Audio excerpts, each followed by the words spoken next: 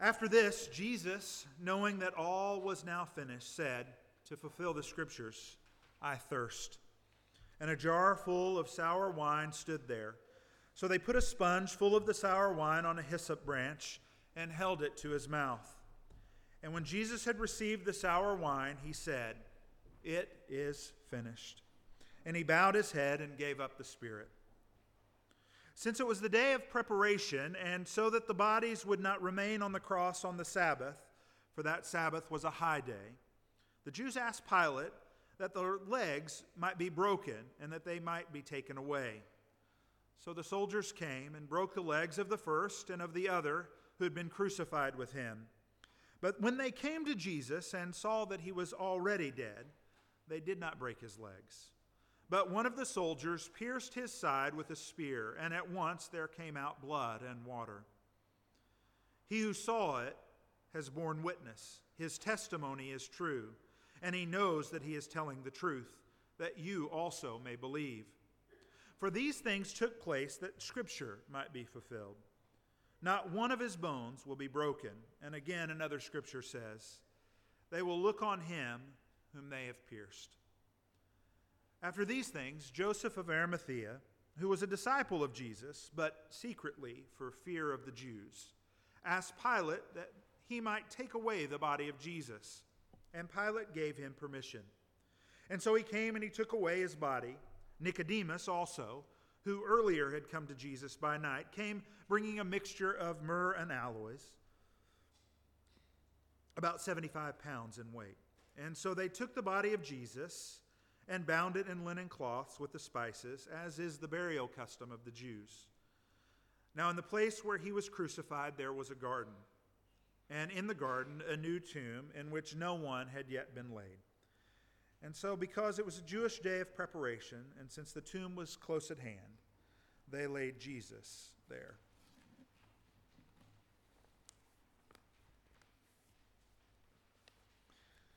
As we've told this story, we have walked a path of hearing about man's fall away from God's intended purpose in their life, one of whole relationship with Him, with ourselves, with all others in place. That God designed us and created us to be with Him, with each other, in the place that He puts us, so that we could fully know Him and know ourselves and know those that we encounter. And we have seen the story of God's redemptive pursuit and calling forth in covenant to Abraham and to David, and how He speaks through the prophet Nathan, saying, they will be my people, and I will be their God. Yet how will that take place? What will happen to make it come back to what God had fully intended? And we come to the cross. Now, some of you might be offended by the cross, and that's okay. It should be offensive. It is offensive to think about the cross in the reality of what it is. You see, what the Roman officials are doing here with the cross is really pointing out to all those around them that they are in power. What the cross does is it says, we're the ones who have the right and the means to keep you under our thumb. That we're the ones that you should be looking up to, that we're the ones that you should be respecting, that we're the ones in power. What the cross would do is it would take anyone who was not a Roman citizen, and it would break them. It would set them up as an example. So say, for instance, there was a rebel. One that was going against the Roman officials. One that was saying, we should fight against them. We should overthrow this power. Let me be your leader. Well, what would the cross do? Well, one, it would kill them and get rid of them. That's pretty obvious. But the other thing that it would do is it would take this person who wanted to be lifted up as a leader, and it would mock them by saying, we'll make you lifted up. Oh, you'll be high and lifted up. And we put them on a cross and lift them up for all to see. Thus saying, see how high and lifted up this person is? See how mighty they are, and would mock them. Saying again, what? We're the ones in power. We're the ones who are in control. We're the ones that have you under our thumb. The other thing that it would do is it would set an example and say, who else wants to go after this? Who else wants to question our authority? Who else wants to come and try and take over what we have established in our good and right place? Because people would see those folks up on the cross, suffering, dying. And they would be offended and they would turn away and they would think to themselves, I might not like the Romans, but I'll never go against them for fear of ending up just like those people. Now the interesting thing for the Jewish folks here is they saw it as well, and they looked at it as a curse. We're reminded in Scripture that those who hang on a tree are cursed. And so the Jewish men and women who are calling out for Jesus to be put on this cross recognize that what they're saying, their example to the world, even outside of what the Romans are saying, is look, this man who you think is the Messiah, no. He's cursed. So when we think about the cross, it's a hard thing. When we think about the cross, maybe we picture, I don't know, do we consider Mel Gibson still in Australia? Just checking, I don't know. But we think of the Passion of the Cross and his movie and how bloody and gory, and some would even say maybe over the top it was. But it pales in comparison. And it causes us to shrink away. It causes us to go, yes, the cross. Good Friday, we have hot cross buns. That's good. Because those aren't offensive. They're tasty. Sort of. They should be frosting, by the way. I don't get that. Make it a little sweeter. We take our gold crosses that are beautiful things, but they're nice and lovely and beautiful.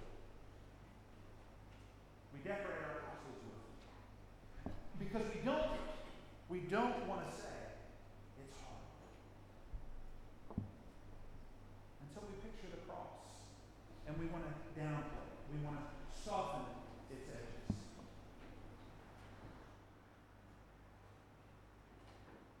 But what does God see in the cross? What is God doing in that thing?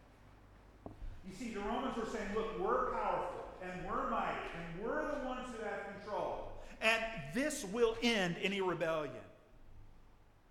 And what God is saying is, the rebellion started, and I'm putting an end to it on the cross. That you might think that you're using this instrument of torture, this ultimate execution, as a way to stop the revolution. But I am telling you, as the one who has created the world, I will take your cross and I will change it. I will take your instrument of death and I will make it an instrument of life. That says you think that this puts everyone in bondage and keeps them there. But the cross, in fact, is the very image of freedom for us. That it is not just about the wrath of God that comes upon who? Jesus? No, listen. It's not coming upon Jesus. It's coming upon the very sin and idolatry and the powers of the world that hold us captive and out of relationship with Him. The wrath comes down, but it's more than that. It is love. You see, the cross, this instrument of terror, is a beautiful picture of love. God's love for us.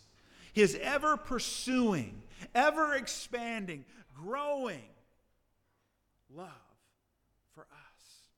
It is where Jesus is the fullest manifestation of that love.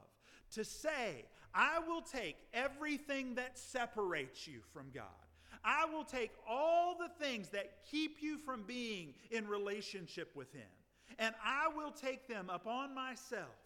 And in doing so, I will put them to death.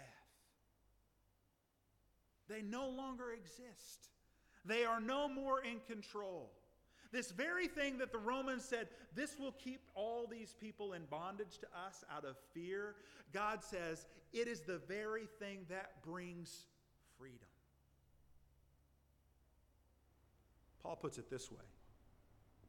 He who knew no sin became sin so that we could become God's righteousness.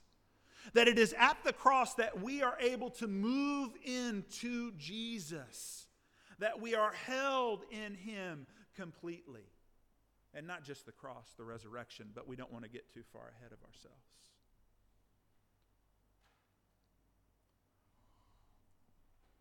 The world looks at the cross and they say, how could a loving God put His Son up there to punish Him for things that He never did? We say that too. Let's not just put it on them. In our own hearts and in our own minds, we think to ourselves, how is that right? How is that good? Well, it's because we think it's about punishment. And it was for the Romans, but we don't think as the Romans. God gives us His perspective that says this is not about punishment. This is not about laying you low. This is about me coming for you and grabbing hold of you in all my love. And that is the picture of the cross that we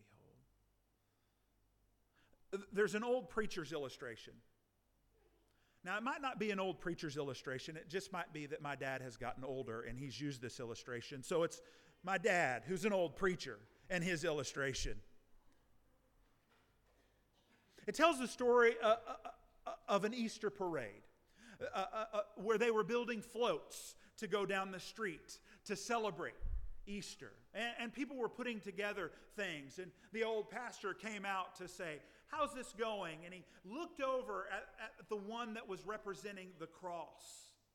And what he was noticing is that for some reason, those who were designing this float that would depict the cross were making it magnificently beautiful. That they were grabbing all of the best flowers to make it beautiful. That they were grabbing all of the best colors to make it vibrant and alive. And he came to them and said, guys, you're going to have to scrap this. You're going to have to start all over. The cross is hard and it was wood and it had blood streaking down it and there was dead bodies on it. And you've got to make this look terrible. What are you doing? And they're in the midst of all of those people who were building this float to immortalize the cross. And were making it so beautiful. There was just a little boy.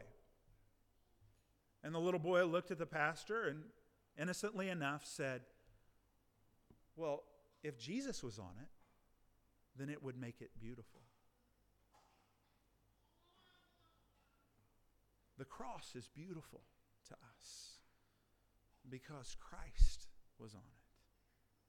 So today, and your Good Friday, as you go about the rest of your day, those of us who've heard the story of the cross over and over again, let it be renewed in your hearts and minds that Jesus made it beautiful because He exemplifies God's love for us. And if you're here and you've heard this story once, or you've heard it multiple times and you think it's false or it can't be true, hear this. God's love is ever pursuing for you. This is not about your punishment. It is about His loving embrace. That's what we celebrate today on Good Friday. That is why it is good. Let me pray. Father God, hear our words today. Let them bring glory and honor to you. If they are your words, let them bear good fruit in our hearts. But if they are not, let them burn away. It's in your name, Jesus, we pray. Amen.